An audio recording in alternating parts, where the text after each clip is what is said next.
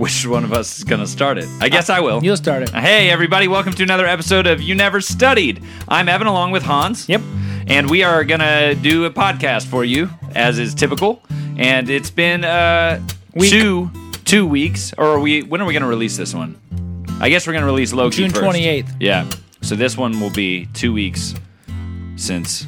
We don't have to inform people of the days we're recording versus the time they're released. You have this way of always trying to tell people. I like people to know tomorrow how fresh when we're releasing this episode, it will have been content. 3 days ago. Since then, it's almost evergreen. You're okay. Hey, I don't know. By the time we talk about this, Indiana Jones won't still be 40 years old. Yeah. Hey, so just roll with it. Yeah. Well, I don't know. Sometimes I'm just looking for things to say. How was your week, Hans? So far, it's been great. Very full, but very good. Yeah, you seemed busy this week. I have had a full week, and we'll have a full weekend. But no, very, very good. In fact, just grateful for kind of where things are for our family, and trying to keep my sod alive.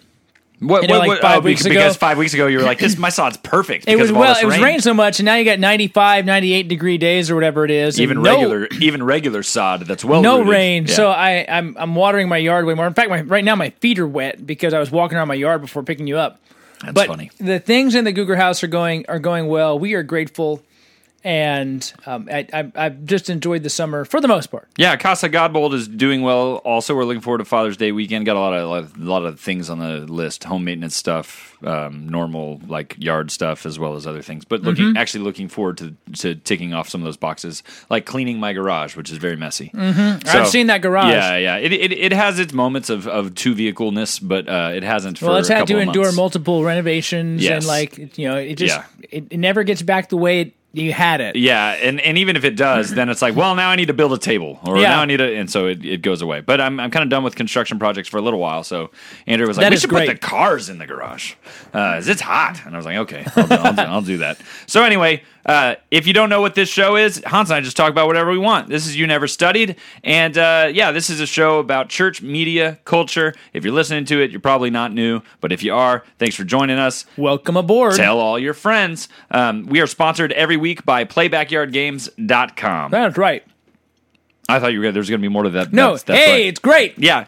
Play Backyard Games is great. You can buy cornhole sets and many, many other great things, disc golf things, lots of things. It's very hot to play outside right now, but you could make them into water sports. Maybe he can build you a canopy. Maybe do cornhole with water balloons. Yeah. Or something else, and then one of you can lay on the other thing, right. And just open your mouth.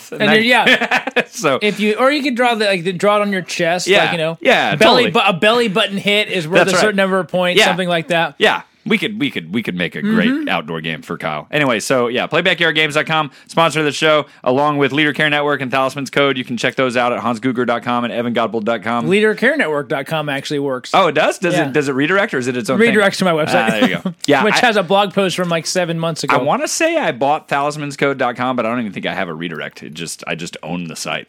Yeah. So website coming soon. So anyway, Kyle, can you check on that for me and make sure I own the site? And if I don't, does he still listen? Yeah, he still listens, or at least he still likes. Sponsor better listen. Yeah, he better listen. He doesn't know what this content is. So anyway, the worst place to get all your backyard games. PlayBackyardGames.com. Never go there. Terrible sponsor. That's right. That's right. All right, we've spent enough time, Gavin. Let's get to our first segment. Didn't you know, Evan? First of all, soon enough we'll be 40. Yeah. But one thing that is 40 currently is Indiana Jones. Indiana Jones 40 years ago, specifically. It debuted. The movie debuted. It did. It did. Too bad that movie is a giant pile of nothing because the plot doesn't really matter. Did I derail it already? You didn't derail it. First of all, I am waiting for the time. I think I am of the people in my life. Courtney and I are two of the more conservative, what are our kids going to see parents. Yeah. And, these Indiana Jones films came out when there was no PG-13 rating. Right, yeah. So didn't Temple of Doom create the PG-13 rating? Might have. Yeah, and so because there was like people's hearts coming out and stuff. And so you have things like, even like Ghostbusters, which would be a PG-13. Yeah, totally. The Indiana Jones would be a PG-13. Goonies would be a PG-13. Yeah, Goonies. Yeah, and so... Back to the Future. And Back to the Future, definitely 2, 1, maybe 3. 3 might have been PG but the other 2 definitely, So we have this way of doing that, and so I really want to get the kids to see the Indiana Jones trilogy. We'll pretend the fourth one doesn't exist. Trilogy. It's still a trilogy. But I'm just like, I can't go there yet because it's just not a show that I would want them to watch. Yeah, there's some stuff in there that though I think by the time I was Ethan's age, I saw it already. I saw that. I saw Ghostbusters for my 5th birthday. I actually tried to show Liam Raiders of the Lost Ark, and he wasn't interested. But he's like, he told me today, he was like, I could probably watch it now, and I was like, actually, you're now at the age where I won't let you watch it. You could have watched it when you're 5, but now you're going to catch stuff and ask me questions that I don't have to answer. Yeah, so. And so, Raiders of the Lost Ark, really, you sent me 2 articles. One was sent by Dale, and one maybe you just found yourself. Yeah, it's just showing up because it's the 40th. The second one you sent me, I really liked because basically the author was going, it is the perfect movie. It's the perfect movie. It's beautiful cinema. Everyone should like it. Yeah. And the first article you sent was, people think it's terrible because it's basically meaningless. And the article is trying to say, it's not meaningless, you're meaningless. Yeah, that's right. Nuh-uh. So, no, both articles are fine. I like the second one. I like the first one too, but the first one's argument is what? So the first one's argument is, first of all, it showed up in Big Bang Theory in an episode in 2013 where Sheldon's girlfriend, Amy, and I have not seen this episode. I have watched a decent bit of Big Bang Theory, but I'm not like a uber fan of it, and I have not like watched all of it. But so there's definitely gaps in my Big Bang Theory knowledge. But apparently there was a 2013 episode where he decides to like show her Raiders of the Lost Ark, which is supposed to be like a big milestone in the relationship. And she goes, "No, I mean I liked it." And then she says, "I mean." The plot does. Spoiler alert. Yeah, spoiler alert for 1983.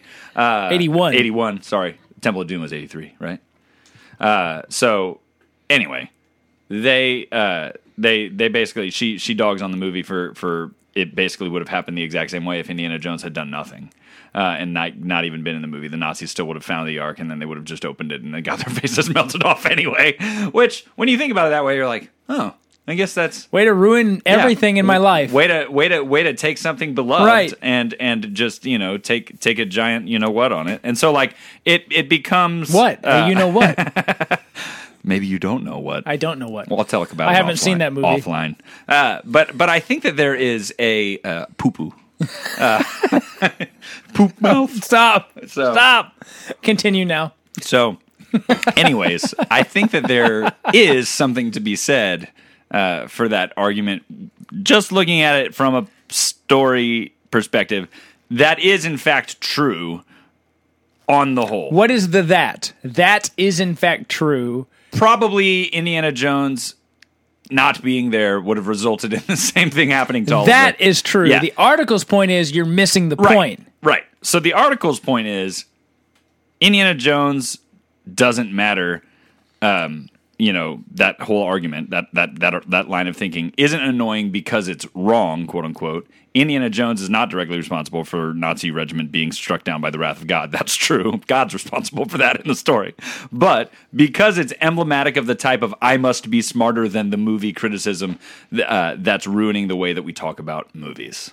So you may remember a moment a couple of weeks ago, as of this recording, where you're doing it again. But then they're not going to know. A recent episode where I talked about a new movie coming out that I haven't even seen yet, where I'm already unhappy with the time travel like in it, even though I haven't seen it, because I'm like that doesn't make any sense. I'm not going to be able to enjoy this if they don't. You know what? I was thinking side jog. I've been thinking about this whole. How you expect to receive something, sure, and how that changes how you view it. Because you look for what you're looking for. Same thing with the Fauci emails. Like you look for what you're looking for, you find it. That was on a recent episode. This is my new 3 analog. or 4 weeks ago.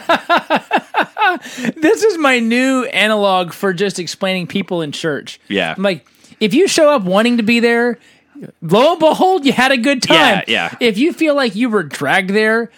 Guess is you might have hated it. Yeah, maybe. And so it's a similar thing, I think, with movies, or if you're looking for something to hate, you'll find it. Yeah. If you're looking for something to discredit or critique, of course you'll find it. Get over it and just enjoy your life, you big critical blob of criticalness. They sort of say somewhere they said it crystallized into something insidious somewhere between the midpoint of Lost and the exact moment Inception cut to black. That's a funny way of putting it. It's the personification of the idea that films and television are something to be solved instead of felt or experienced. I'm in with that. So I get that. I totally understand that line of reasoning, and I agree with the feedback against the criticism, the defense against the criticism. Finally, we can agree on something. Yeah, no. I like Indiana Jones. I am more of a Last Crusade guy than I am a Raiders guy, mostly because... once you bring Sean Connery in, you have to like it. Yeah, they got us, son. After he shoots the tail of their own plane. Yeah, it's just good. But they sort of up the ante there with Sean Connery, and it's a retread in some ways because you got Nazis again. Temple of Doom's sort of a weird sort of amalgam. It's actually a prequel. I didn't know it was a prequel until I read that article. Yeah, no, it's a prequel. I think because he had a good thing going with Marion, and I think they didn't want to make it seem like he, had a new girl. Yeah, and it had a new girl, but then they gave him a new girl anyway. And Last Crusade was definitely a sequel. But I don't know.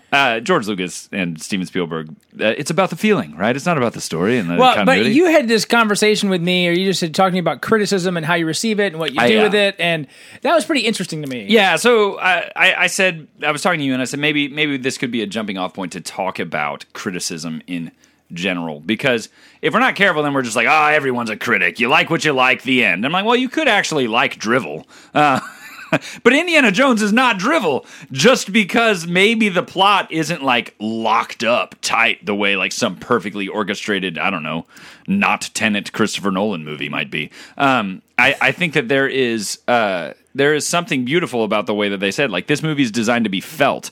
You're supposed to watch Indiana Jones go from a skeptic to go to somebody who just kind of, for some reason, goes, we need to close our eyes. Yeah. Which I'm like, yeah, that's a pretty big change of the way the character starts out, like, just completely cocksure, totally, overconfident, really. Like, I'm going to bring a revolver, so I'll be safe against this entire army of Nazis. Like that kind of thing. And by the time he's kind of been humbled, and he's like, we need, close your eyes, Marion, like that part it works, it connects. And so that criticism, it doesn't work as a movie because the plot, is silly, or the plot is meaningless, misses the point of the character Indiana Jones and what he goes through in that movie. It's not meaningless because Indiana goes through a bunch of stuff. Henry Jones III goes through a bunch of stuff. And so I liked that, and it made me think, yeah, man, I think sometimes, like, the world can get really critical, and we will just dismiss all criticism if we like something, or if they're like, whatever, I just like it, like I do with Fast and the Furious, because I don't really want to defend it, but sometimes things are actually worth defending, and so this guy goes, I'm going to mount a defense against this silly, kind of criticism, because this needs to be put to bed. This needs to be, addressed. And so this guy, I can't remember the author. I remember commenting to Dale about this. His name is Vinny Mancuso. Mm-hmm. I remember going, this dude loves Indiana Jones. Like for me, it wasn't like a big deal. I was like, whatever. So I'm kind of already that way. But there are certain things that you're passionate about that you go, you know what? No, I need to step in here and I need to defend this. Now, this is maybe a silly example of that, but it made me think about, are there areas in our lives where we go, hey, you know what? Actually, I'm going to defend that. And I feel like this is something that you yourself, Hans Guger, do. The real me. Yeah. You do that sometimes where I'll be like, that's silly. And you're like, actually, no, it's not. And here's why. I think we all do it, but I've noticed that in you. And just, I don't know, we're spitballing here, but like, why is that? Why do certain things move us that direction? Move us to defend it? Yeah. I think if we have found... Here's what it would be, I think, in a both sacred or secular sense. When you have found value in something, right, you will defend it. Yeah. When you find something beautiful or intriguing or moving or whatever that might be, you want to go, wait a minute. And it could be, honestly... and I mean this in a good sense. Like, both my parents were smokers. So mom, before she died, I think switched to e-cigarettes. Mm-hmm. I think, and dad, I think, is still a smoker. Mm-hmm. I don't defend smoking, but I do have like a spot in my heart for smokers because of that. And so when you're like, I hate smokers, even that, I'm like, well, hold on. Like, you know what? Like often it's just people who started a habit early and it's hard to kick a early formed habit. Yeah. And so even that, but what in a sense, who am I defending? Like my parents, like my upbringing. Yeah. And so I think anytime you have an attachment to something, you want to step in and defend it, even if it feels absurd to defend, even if it feels exhausting to defend, or I said absurd, but like, you just go, I'm going to end this conversation and we're both going to still be dug in, but it matters to me. Yeah. It matters to me that you know how I feel. Now, I don't think that's always good. Right. But I do think that that's why we do it. Well, and that was going to be my next question. So, like, how do we, especially as believers, like, how do you know when to step into something to defend either yourself or maybe it's someone else or an idea or maybe it's like an element of doctrine or something like that? I can speak to this as just how I do it. Yeah. So first, I go with the Tim Keller piece of understanding critique, which is even the worst critique about you has probably something true in it. Yeah. So find the true part and address that. Go, hey, you're right here. You're right. I grant that 98% of what you said I disagree with, but this 2% I do agree with. Which is essentially what this guy does, because he's like, you are right. Indiana Jones ends up doing nothing to thwart the Nazis' plans to get the Ark and open it. They get the Ark and open it, but they die, and he doesn't, because the journey where he started, he's changed. He's changed. He and Marion live.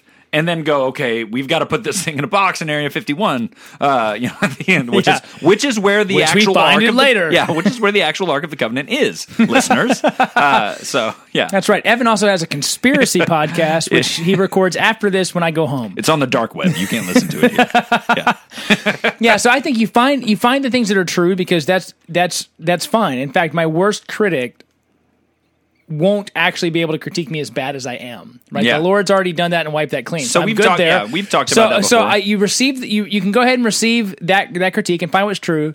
But I think there is an element that we do let things go unchallenged, and because of the exhaustion that we feel. And there are moments, I think in doctrine it would be clear. Yeah. Especially if it's in high leverage situations. Yeah. If I'm talking to somebody and they say something incorrect. Yeah. I might let it go, because I'm just like, we're not gonna. This is conversation, and you're not teaching. Yeah. So I think there are times you do it, and knowing when to step in and when to not is sometimes difficult. When to step in, I think, is this: after you have heard, considered what's been said, and convictionally can't sit with it. Yeah. And so you go, I hear you. Give me some time to think about it. I do this when I get critiqued. We've talked about like on my preaching. People will critique my preaching. It doesn't happen a lot, but it happens, It's happened. It's happened, and it's never insignificant. It's never like, hey, I wish you illustrated with more things from Backstreet Boys. Or like, it's like, it'll be like, wait, what is your Backstreet Boys like number? Because I've got one in my, I try and keep it under 3 to 4 a year. Yeah. But well, it's usually I try to do 4 a sermon, so it's a little maybe that's why. Maybe I need to drop it, maybe, or increase it. I don't really know. I don't know if they want to increase or decrease. Yeah, just have the Lord. He'll tell me. He'll tell me. Yeah. So I'll get these critiques, and I really have to consider it. I consider it with others, and then I'll write out a response that I don't even send.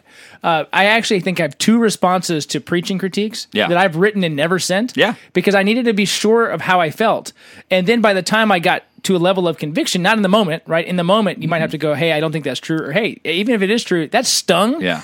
But I just go, we're past that moment now, and I don't need to defend myself. So I have to know when to step in, which is usually a and those people piece. Already left the church because you're preaching. So I'm just kidding.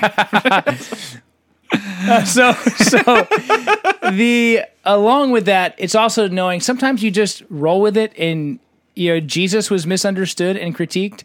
And he wasn't like, you guys are all wrong. Right. So ultimately we have the example of Jesus, which is he opened not his mouth. Yeah. And you go, there are times when you just go ahead and be misunderstood and don't try to fix it, because there is a point where you try to fix it and make it about you. And like in your reputation, and that doesn't matter. That's in the Lord's hands. Yeah, I agree. I think that there are hills to die on, right? Like, and then there are things where you just go, I don't know that I would argue about this. Right. I don't know that I want to spend the time or the energy about this. I do. I'm convictionally different than you about this, but you can do you. And so I do feel like there are things about which brothers and sisters can have variance and disagreement on. And then in the world, criticism, I think, shows up, just in general, like in situations like feedback and healthy criticism. I agree with you. I think there's always a grain of truth, even if it kind of comes way out of left field. Yeah, or it's said wrong, Yeah, sometimes it's somebody's all in the really delivery. hostile, Yeah. and you're still like, well, it's still true. You said you were a jerk. Yeah. But you're not wrong. And so I do think that that's good advice. Look for the true thing and be able to acknowledge the true thing, even if you have an entire article about how you can still talk about how great Raiders is. You can acknowledge that, ultimately, in terms of plot, Indiana Jones does not succeed in his endeavor ever, and eventually. But why don't you go ahead and tell the Academy for all the awards it won? Yeah, that's right. Eventually, Belloc's face still melts off, so we still feel like the good guys win. But I think, but spoilers. But that's right. 40-year-old spoilers. So I agree, and I think it's good as Christians, especially, that we are humble and we're teachable. I was talking with a friend of the show this morning about. I was like, yeah, I feel like somebody said maybe we should take the plank out of our own eye first before, So there is always a sense that we're probably not being humble enough. And while issues of doctrine are important, issues of character are just as, if not more important. And so I have. What is character but doctrine applied? Amen. There you go. Amen. And so I feel like that's a good place to leave it. Take criticism and receive it, even if you don't necessarily agree. There's probably something that you can still learn. Maybe you need to write that email or article about your favorite movie. Maybe you don't. Maybe when someone says Highlander is trash, you just go, yes, it is. Yes, it is. I still like it. And so are you. Yes. Sometimes we just need trash. And you are free to say whatever you want about somebody under your breath. That's right. That's in the Bible. Yes, absolutely. I've read it in Second Hesitations. Yeah. I do want to take this idea, though, and share a little bit about a small book that I have just read that I do think connects, and you will find the way I connect it in our next segment. Yeah, we don't talk about books in this segment. You got to do it in our next segment, which starts right now. But it's actually starting 2 weeks ago now for you. Yes, that's right. The listener, to know where we are 16 days ago in the time I'm talking about this. Just don't get too confused. There are time streams. There are different shoots that that's go. the next episode we record for last week. You're going to hear it earlier. Yeah. We understand. Okay, go. Okay.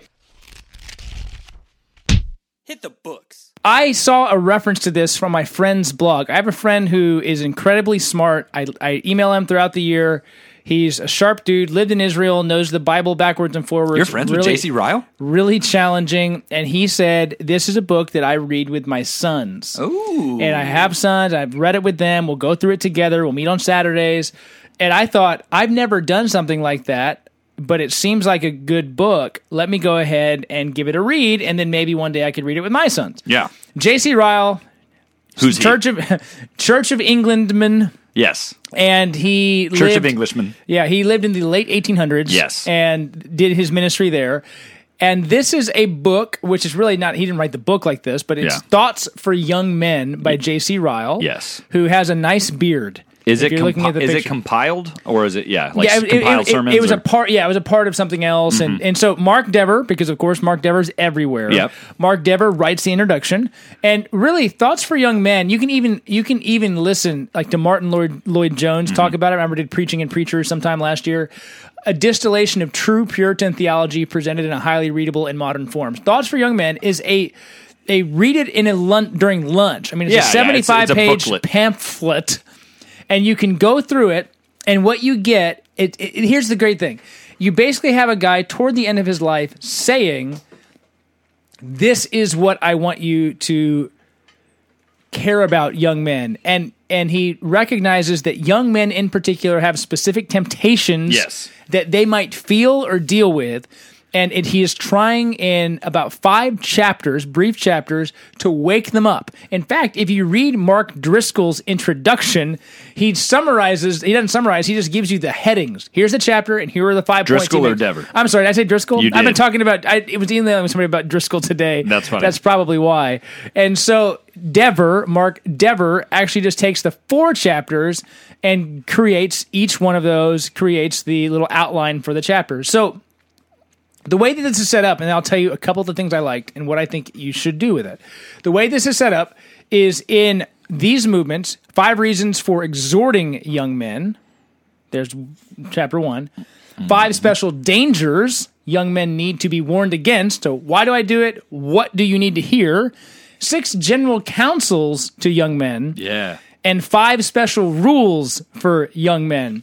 And he does all of this with a goal of just trying to awaken you from your slumber. And there are, I would say, 2 compelling parts of this book, which I really enjoyed. And number 1 was this. He said, he recognizes that things can always change. But he goes, the best determination of who you will be is by looking at who you are. Yeah. And so if I just follow the trajectory, I can look at a shoot and go, that's growing the wrong way. I can look at you and go, that's not going to be a good tree. And so if I look at your life now, I'm going to be able to project what's going to come later. And there are always going to be exceptions to the rule. He even grants that. He goes, but in general, the person you are now is going to be the person you will be then. And so be a better person now. Yeah. Start now. Be a man who is committed to God now. Be a man who is dissatisfied with his sin now. Be a man who is committed fully to the scriptures now. Be a man who is not idle now, so that the future you will say thanks. I love that. And there's a bit of that Atomic Habits in it, which is, just like make the changes now to be that person later. Yep. So that's like the secular version of what he's saying here, but Ryle is doing it for the Lord. I think that's thing number 1 that I really like. Thing number 2, I really like how he talks about idleness. And why you shouldn't be idle.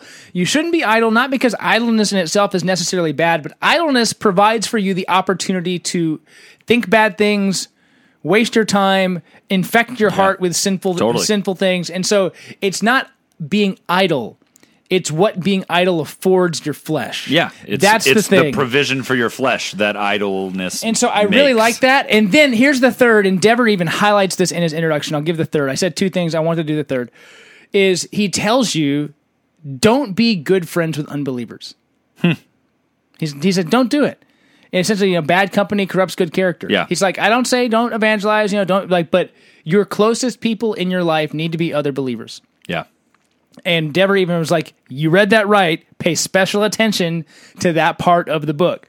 Because it is advice that we don't always give. We'll say things like, well, how many of you have lost people in your life that you love? And I'm like, I do. Yeah. And so we go, but his point is, your best friends should not be the ones who don't know the Lord. Yeah. Your closest friends are not the ones. Your confidants, you don't want those because they're not going to bring you toward the Lord. They're going to move you away from the Lord. That's just a train. Which that always happens. And it won't show up. I know. So I really like this book. I'm going to give you the application for it. Application 1, men listening to this podcast, buy it and read it for yourself. If you have boys, I would say find a time in their development where you read it with them. You could read it. You could read a section out loud to them, and over the course of a month, finish it. So you can read a section out loud with them and do that.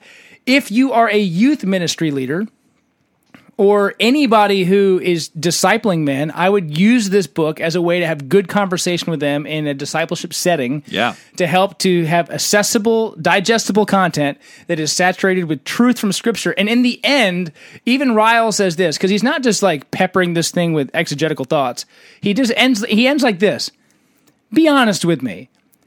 Is what I'm saying not true? Yeah. Like that. That's very Ryle. Yeah, just shoot straight with me. Isn't it true what I've said? And you're like, actually, it kind of is. It's probably true. So, really enjoyed the book. Good read to read with your kids. And I would say, even though Father's Day has come and gone, consider, as if you're a church person, giving this book to dads on Father's Day as a way to engage their heart, because just like it's good for the young man, it's good for the old man too. Absolutely. And so that's the Banner Ryle Classic series. There's several of them. We've also reviewed the Is All Scripture Inspired on the podcast a while back.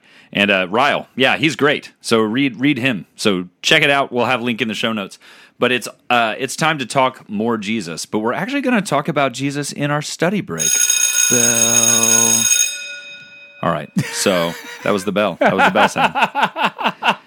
I was waiting to study break. No. Bell. It's gonna be more serene. Okay, do it. So Andrew and I have been watching The Chosen. Hans, tell me about The Chosen. The Chosen is I'm going to get this. It is a well-funded, Correct. well-directed, Correct. well-acted, Correct. fairly accurate Correct. telling of the life of Jesus as a TV show. Correct. So I've seen 0 episodes, Yeah, but no. I've heard it's great. Somebody gave it to me, and I own the DVD of season 1. Yeah, I don't know where it is. It's on Peacock, which we have right now. And so we are watching it. Andrea and I are.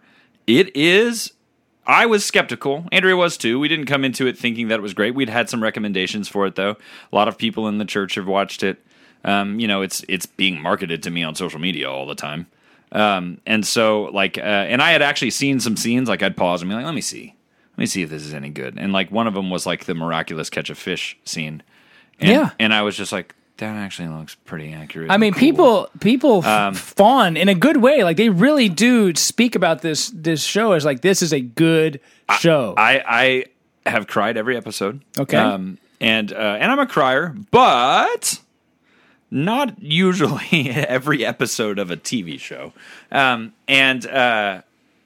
think it gets some interesting things potentially right. Like, obviously we can't know because it's definitely drawing in some lines that Scripture is blank, right? Like, but it sets up a lot. It sets up a lot. Most of it is taking place in Capernaum at the start of Jesus' ministry. We recently just went to Cana, where I'm at in the series now, and just did the turning water into wine miracle at the wedding banquet. But they're taking liberties for sure, but none of the liberties that they are taking are implausible. Not implausible and not deviant from Scripture. No, right. They're not taking any liberties like that fully go opposite of Scripture. They're just doing things where Scripture is silent. Matthew is like a very important character early on and not yet called as a disciple. Sure. And so you're getting to see his life as a tax collector, which is miserable. Which again. Would be miserable. Probably very true.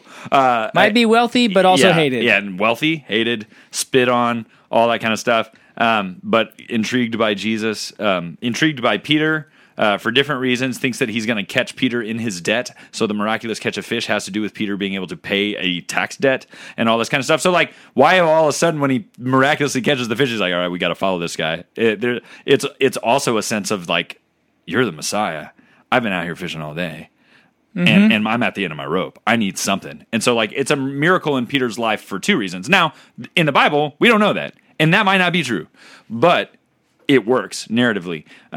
Similarly, we see Mary of Magdala's, like Mary Magdalene, her prominence is there more than you might see in typical Scripture narrative. But she's there a lot in the Scripture narrative. She's not necessarily like having a ton of dialogue. So they took what was in Scripture and went, she's probably there more than the passages are even saying if she's making it in this much. Yeah, if she's making it in this much, but it's focusing on this exchange right now, well, Mary was probably there because it was like, because there are passages that are like, and the women who were also there. Yeah. Like, okay, well, if the women are also there, then we can, it's an excuse to draw Jesus in. And so everything that happens in this, there's an entire episode that's just Jesus and children. Jesus is camping on the outskirts. This is totally you. This is totally Crybaby Evan. Yeah, totally. This one didn't get me as much as some of the other ones have, though. But it's just Jesus camping on the wilderness, and he's like, yeah, I'm about to go on a trip. I'm about to do that. And he's just talking to the kids, and like more and more kids keep coming. Like one kid comes, and then they're like, it's sort of like, and I say this in like a very sacrilegious way, it's sort of like going to meet Santa. Like they just like, he goes, and then they meet him, and then they're all fascinated with him, and then like 2 come, and then 4 come, and then 6 come. And so it is it pulls at your heart. If you are a believing, Bible believing Christian, there might be moments where you'd be like, I mean, I'm not sure if that's right. You may have a couple moments here or there, and like I'm pretty, like that. Like, and Andrea and I will pause, and she'll go, was it like that? And I'll be like, maybe it could have been. Nicodemus is a huge character in the story, so you're sort of following his arc. Of investigating Jesus' activities. Yeah, it's not just John, like John 3 and the spices. And exactly. And or standing up in the Sanhedrin to kind of low-key defend him, but not because he can't. Like, there's more there. And he's very intrigued because he tries to do, again, not in Scripture, but he tries to heal Mary Magdalene of demonic possession and can't. And then all of a sudden he sees her well, and he's like, who did this? Who did this to you? Which again, you're like, that could have happened, right? like totally could have happened. We don't know if it did. I'm not going to take it as Scripture that it did, but his intrigue, like the way his fascination with Jesus, and his sort of discontent with the vestments and the pomp and the circumstance of being a Pharisee and the way that he's treated, he's just like. He's like going, I don't know if this is right. Like, so he's presented as like this guy that's kind of already conflicted. And then he comes face to face with Jesus, who has this new interpretation of Torah, who has this amazing, miraculous way of healing and preaching and all this stuff. And he's like, so we've just gotten to the point, I don't know where it's going to go. I don't know when this series ends. I don't know how many episodes we've got left. But he's talking to Mary, and he goes, I just need to meet with him. He was like, it can be under cover of dark. Like, he's like campaigning to meet with him because she's like, I don't know, he's really busy. I mean, you saw the crowd in there. They lowered the paralytic down, and she's like, it was nuts today. Like, none of us expected that to happen. I don't know what would happen if he was seeing with a Pharisee. Like, I don't know what they're just kind of all like talking, and you're like, yeah, this is probably kind of how it went. Like, it's not just like this noble, everyone's it's right. all. Yeah, it's kind of wooden, right? The way that the Bible like reads it. And I don't mean that like as like the Bible is insufficient, because it totally is, but it's sufficient for all life and godliness, but this makes it feel more human. And here's the other thing.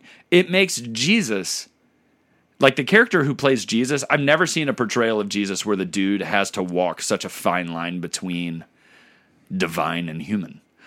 Which there are times in those, because like it's not like every exchange that Jesus ever had with people are recorded. So you talk about like criticism or like things that people encounter every day, like how much patience the God of the universe would have to deal with all of the junk that just goes on in everyday conversation, all the little white lies, all the like things that like most of us just kind of like shrug and be like, I mean, I don't know if that's true, but whatever. Like, I'm not going to say anything right now. Like, whereas like, so like the God of the universe is like interacting with us in that way. And I'm like, gosh, this just makes me realize how much more gracious Jesus is. Like having lived here and lived among us and seen us in all of our petty squabbles and all of our things, and just how patient he was. Patient with his disciples, patient with people that didn't know him, that treated him like dirt just because, he was from Nazareth. Like, all that's there. And again, all that's in Scripture. It's just sort of magnified and made real by virtue of like... It's like the message on TV. Yeah, but even more so because you have to fill in gaps. There's narrative things that are going on that are probably not true at all, right? Like there's this whole Roman subplot of this guy named Quintus who probably isn't even a real historical figure. Maybe he's based on somebody, I don't know. But he's interested in taxes, and Matthew is trying to figure out how Peter was able to pay off this debt. So there's this sort of mystery. And I don't know how the series ends for this season. They're filming season 2. But it's part of Angel Studios, which is in fact Mormon, but the production is evangelical. Okay. And so that's the other weird thing about this. So some people might give pause just because like Angel Studios, which owns VidAngel, is in fact owned by Mormons. But the Mormon people, like they have a blog post about it. They're like, we're giving them carte blanche to tell the story the way that they want to tell it, knowing that maybe it doesn't completely fall in line with our views of who Jesus is, but we want to be a place for this kind of content. And so I'm like, interesting.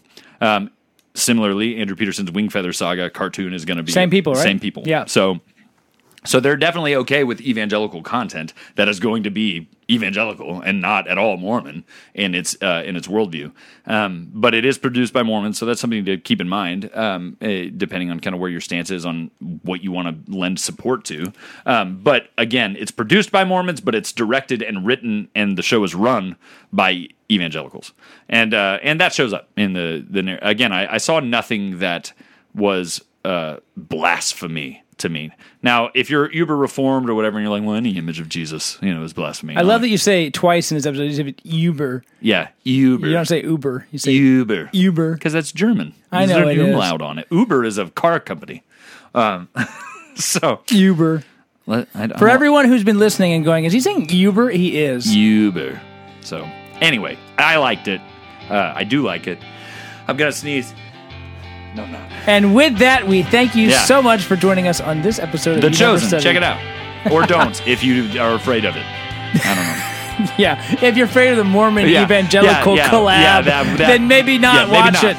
But thank you very much for listening, and we are looking forward to heading into the month of July with you, our faithful listeners. Have a great week. See you next time.